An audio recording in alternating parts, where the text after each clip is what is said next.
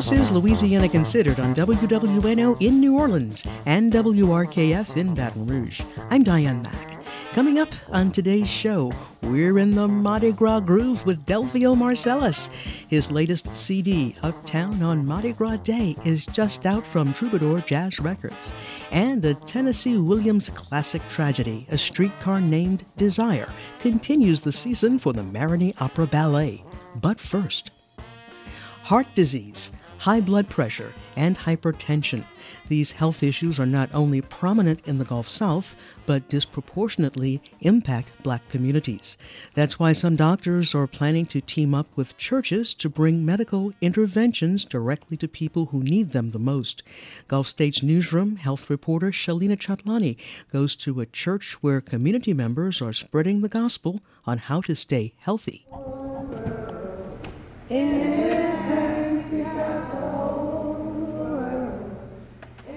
It's daily Mass at St. Joseph the Worker Church in Marrero, Louisiana, just outside of New Orleans. The Father, and the Son, and the Holy Spirit. Amen. The Lord. Louisiana, alongside its neighbors, Alabama and Mississippi, have some of the highest rates of heart disease in the nation, and Black residents are more likely than white residents to experience high blood pressure. At this predominantly Black church, parishioners are aware of the statistics because a lot of people here have either experienced a health condition like hypertension themselves or know someone who has. Except we pray this sacrifice from your faithful servants. And make When people stood up for prayer requests, nearly all of them were about a child who was sick or a friend in the hospital. experience the daily effects of your care. So many aren't just attending church functions to be well spiritually, but also to be well physically. I remember growing up as a little girl going to the boucheries where they actually shot the hog in the head, and they made blood sausage, and they fried everything, cracklings, chicken. That's Octavia Fennedy, a longtime member of St. Joseph. And I know a lot of people in the community still do that, but it's not really healthy for us. Fennedy is a member of the church's health ministry, which has been around for a few decades. The goal is to teach the community how to be healthier. Fennedy, who has diabetes and has survived cancer twice, knows how difficult it can be to go to the doctor. There's often judgment, a lack of cultural sensitivity, and racism in the medical field. I feel like the doctor does not take as much time with me as they do with maybe a Caucasian patient. So I don't feel like I get the right treatment, so why go? There are also practical issues like lack of insurance. Am I going to get the medicine or am I going to buy my groceries? I have to eat. So that's where we see a lot of the disparities coming. These opinions are shared by many. So the health ministry has sought to ease those concerns. They have health fairs where they invite nurses to do routine checkups and educators to come and speak on topics like exercise and diet. And this safe space has worked. People here have caught issues like kidney disease by participating in these programs. That's why Tulane University doctors and public health researchers are launching a study to team up with churches like St. Joseph. Dr. Keith C. Ferdinand is a cardiologist and co-lead on Tulane's Cherish program, which will place community health workers and nurses directly in about 4 churches across the greater New Orleans area to treat hypertension and reduce risk of heart disease within Black communities. So for many years, we have seen that clinical community linkages, taking an academic center and linking it with the community site, have some benefit. Probably one of the best shown examples was in Los Angeles. It's called the Los Angeles Barbershop Study. The Barbershop Study's results were published in 2018. It placed pharmacists within dozens of salons and created a safe space for Black men to monitor their blood pressure and get prescription medicine. And the result was that the majority of participants were able to significantly lower their blood pressure after talking to their barbers. Ferdinand says communities of color need alternatives to the hospital. Tulane believes churches are one way to close the gap, especially in the South. The solution is to treat everyone regardless of race, ethnicity, sex, gender, socioeconomic status, or geography, but we're not there. So if you can see patients in a comfortable, community-based environment, that may be superior to having the patient come into the hospital clinic for services. Back at St. Joseph, Father Sidney Speaks agrees this is a great place to monitor health. So why the place of the church? Because it's always been a major center, a center of community life, a center of the life of the person, the center of the family. This kind of outreach has been successful in the past. St. Joseph has been the site of vaccination campaigns during the COVID-19 pandemic. You're already at a place that is pushing you to be better. So it kind of makes sense. If I'm coming to church where I'm going to be spiritually made well, then that will be a place where I could be made well physically. Speaks says he's excited at the prospect of having a dedicated team of researchers and community health workers focusing on his parishioners later this year. For the Gulf States Newsroom, I'm Shalina Chatlani. The Gulf States Newsroom is a collaboration among public media stations in Louisiana, Mississippi, and Alabama. The sound of Carnival continues to evolve, and a bold new release from Delphio Marcellus and the Uptown Jazz Orchestra is the latest to help you get your parade groove on. It's called Uptown on Mardi Gras Day. Acclaimed trombonist Delphio Marcellus joins us now by phone. Welcome to Louisiana Considered. Hey. Hey, congrats on the new CD. Thanks very much. And it's been a little while coming, but we thought that this would be a great way to celebrate the New Orleans vibe. Yeah. Keep the party rolling, as we like to say. You have a mix of original works and some rearranged classic Carnival hits. Tell me, what goes through your mind when considering a rearrangement of a classic hit, say Mardi Gras Mambo? Yeah, so the first question is, to what degree do we want to keep the original arrangement? And the second question is, to what degree do we want to change it and to have our modern sound? So that's a great example. I played an instrumental version, so it's one without the vocals, and it's just trombone playing the melody, and it's very similar to the original arrangement.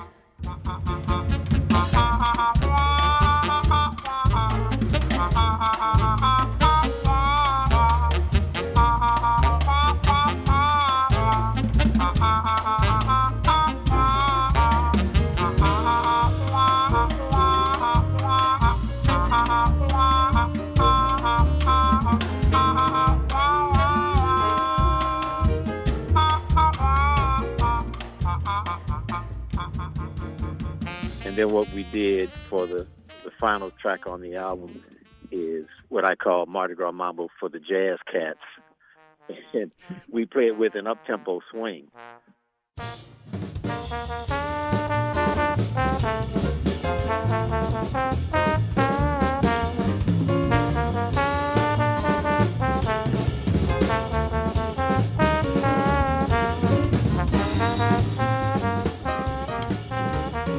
So it's kind of an irony because the song, there's no mambo in it at all. It just swings the whole way through. Uh-huh. So, it's like my sense of humor about things. It's like, you're going to have a mambo and there's no mambo. I understand that the second one, the last track on the album, in parentheses, says for the Jazz Cats. And jazz is spelled with 2 S's as opposed to 2 Z's. Yes. Yeah, well, that was the original spelling of jazz was J-S-S back at the turn of the century. And the turn of the last century, I guess I should say. And sometimes we like to use that reference. Yeah. Just to kind of show how things have kind of evolved and where we were back then. One of my favorites is New Suit. What have you done there? Yeah, so, during the pandemic, we started a new nonprofit, Keep New Orleans Music Alive, KNOMA. And through that, we were able to meet a number of the big chiefs and big queens and the Indians, the Black Masking Indians, and really got to have a better understanding of what they represent in our community and our culture. Every year they spend a year creating a new suit. And we just know it as, we want to see the feathers and the bright colors, and we want to see the Indians on parade. But there's a serious, kind of cultural significance to what they're doing. Our goal is just trying to pay tribute to them with a funky groove. Every year for carnival time, we make a new suit. Say red, yellow, green, purple, or blue, we make a new suit. You even touched Al Johnson's Carnival Time. Yeah. The funny thing there is we played a little slower than he plays. His version is really up-tempo. And not only did we slow it down a little bit, but we kept that groove. I think we got, a strong groove. It's a shuffle groove, but we also added the big band element. And that's one of the great sounds, because the Carnival Time, the original is more of a small group. As actually all carnival music is small groups. Yeah. And having the big band, it gives us a lot of different options. So we have like what we consider a big band shout starting the song off, and then we go to the ba-da-da-ba-da-da-da-da. So, Carnival Time, they started the original with that group, that riff.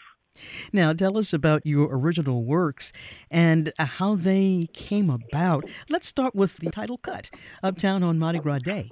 Yeah, so Tanya Boyd Cannon and I, this is the second song we've composed.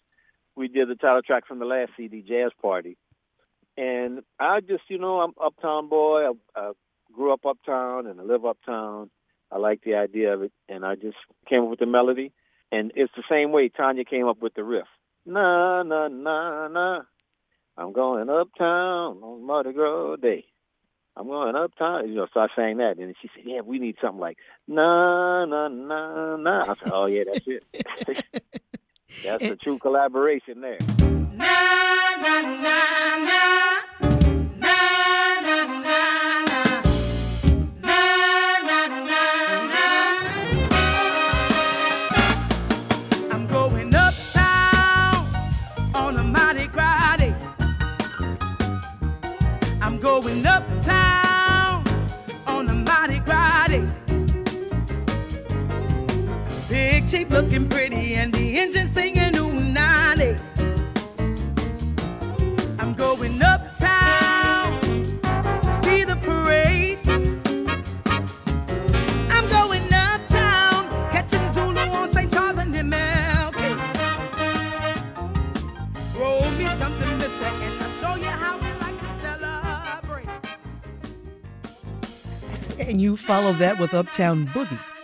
Yeah, Uptown Boogie is just a track that I wrote during the pandemic, and it's like a celebration. It's like got that rumba, got the sound of a rumba, and it's just, a great instrumental track. It's a blues, so it's kind of a tribute to Alan Toussaint and, Professor Longhair, the kind of the blues that they might write. And it's just a nice groove. I got a little bit of that Ellington in the end. That's his last chorus. And then Branford was gracious enough to step in and provide a real soulful tenor saxophone, Andrew Behan playing the trumpet solo. So that's actually my favorite track on the album.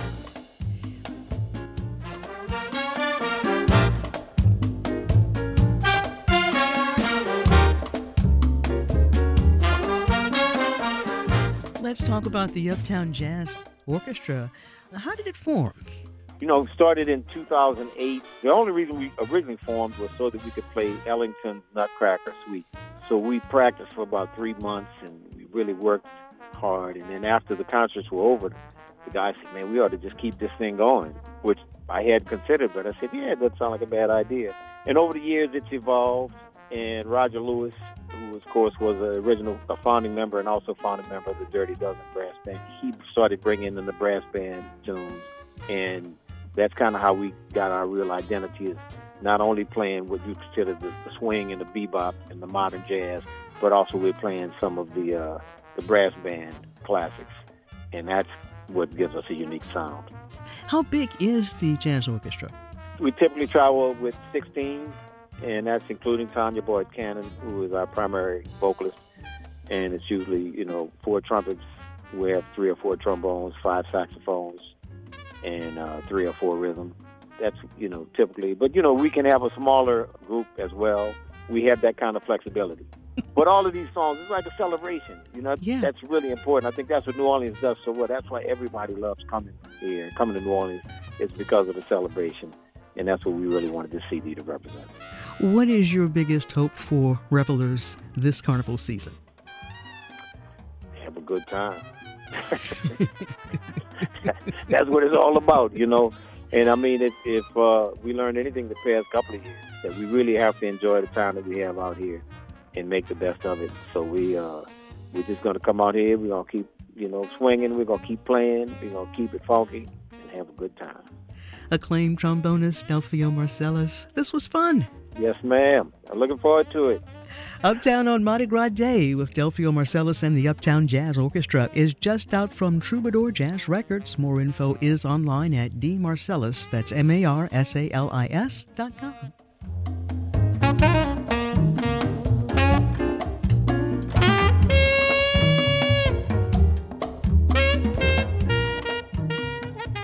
From WWNO in New Orleans and WRKF in Baton Rouge, this is Louisiana Considered.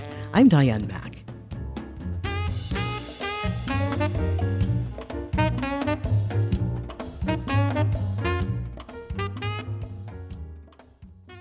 The Marigny Opera Ballet continues its 9th season with the premiere of A Streetcar Named Desire. The ballet is based on the classic Tennessee Williams tragedy set in 1940s New Orleans. The dance composition was created by acclaimed choreographer Jogo de Lima, who joins us in the studio with artistic director Dave Hurlbert. Welcome to Louisiana Considered. Thanks for having us, Diane. Thank you. This is a complicated, passionate drama. How did you come to choose this work by Tennessee Williams to premiere in your 9th season, Dave? Well, because Streetcar Named Desire happened about 7 blocks from the Marigny Opera House in the 1940s, I thought that was an obvious thing for us to attempt. I started planning it 3 years ago. COVID derailed it. We had to shelve it. We took it off the shelf this past summer, and Tucker Fuller, our composer, began writing the score. It's for an orchestra of 14 musicians. It is a tragedy, and I like doing feel-good pieces, light entertainment. We do that a lot, although we have had tragedies in the past.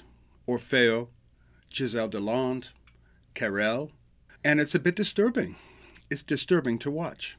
It's not sexually or violently explicit, but the overtones of all of this and the destruction of the character Blanche Dubois is unsettling. I'm glad we're doing it. If anyone's going to do it, we should. Now, Jogo, how difficult was it for you to create a full-length ballet in this classic stage drama? Well, it was a bit challenging to start this project just because once you try to erase all the text from a play, you're just left with what's not said. And I decided to take the essence of things that are not said, but it's felt. Getting each character's personalities and a bit of their background just to build the body that will exist on that play. And what is a little bit overwhelming, it's once you try to understand everyone's feelings and how do they react when they are confronted with a different feeling that is coming from somebody else. And it's almost like an atomic bomb of emotions and contradictions and beliefs.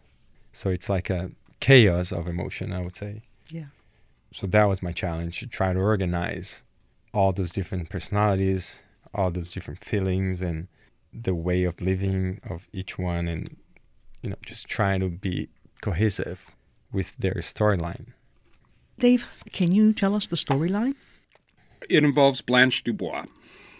She has grown up on a plantation which is ruined. All of her relatives have died. She's fallen into a decadent lifestyle and is broke. She gets on the train to New Orleans to visit her sister, Stella, and Stella's husband, Stanley Kowalski. They live on Elysian Fields. While she's there, she descends further and further into tragedy, and at the end is destroyed. The last scene, I don't think it's giving the whole plot away. She's escorted by a psychiatric nurse to a hospital. It sounds pretty grim, but there's a lot of wonderful dancing in it, and a lot of wonderful characters and character portrayals. And I think it's a good way to see the play. You don't have to read it or listen to words. Your leading lady is Lauren Gaines in the role of Blanche Dubois. Tell us about her and what she brings to this performance. She's a remarkable dancer. What she brings to it is her ability to act on top of the dancing. She's not just a dancer. She could be a film actress. And so you get both of this together during Streetcar. The music is very accessible, very harmonic, focuses on melody. In this case, the score features the piano. The piano takes the part of Blanche Dubois. I love this because it's a very nervous and doomed kind of piano. It comes in and out throughout the entire score and is quite haunting.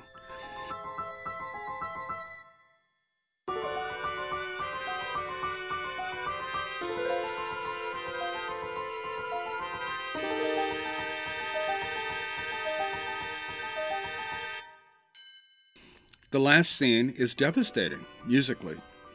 It's how you would imagine a tragedy to end musically.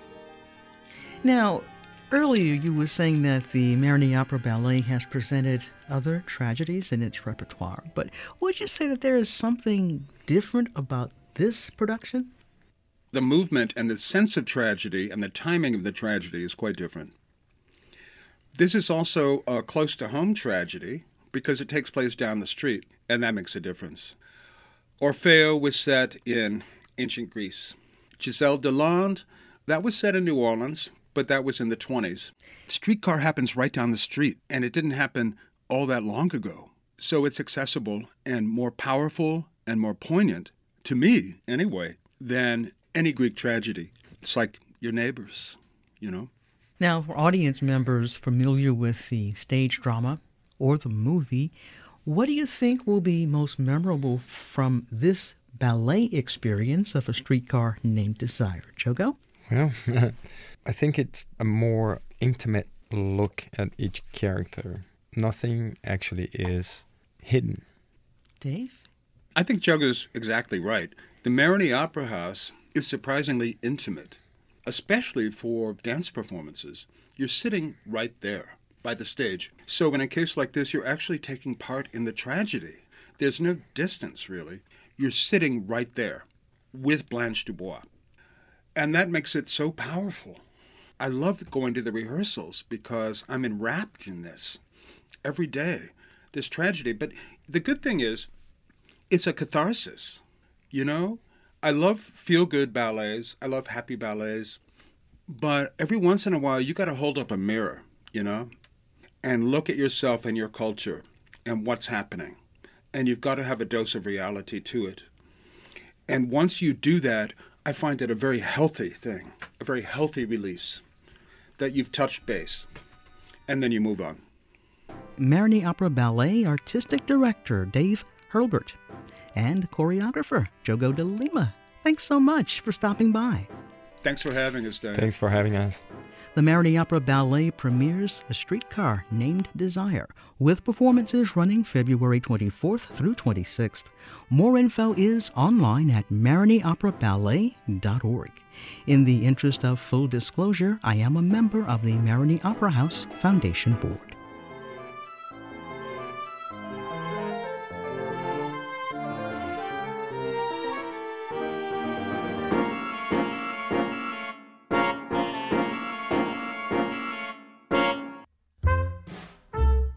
From WWNO in New Orleans and WRKF in Baton Rouge, you're listening to Louisiana Considered. I'm Diane Mack. I'd like to thank our guest, Gulf States Newsroom health reporter Shalina Chatlani, trombonist Delphio Marcellus, and from the Marigny Opera Ballet, Dave Hurlbert and Jogo de Lima. Our managing producer is Alana Schreiber, and our digital editor is Caitlin Umholtz. Our engineers are Garrett Pittman and Aubrey Procell. You can listen to Louisiana Considered Monday through Friday at noon and 7:30 p.m. It's available on Spotify, Google Play, and wherever you get your podcasts. Major support for Louisiana Considered provided by Rouse's Markets, a Louisiana shopping experience, with additional support from Louisiana Farm Bureau Federation.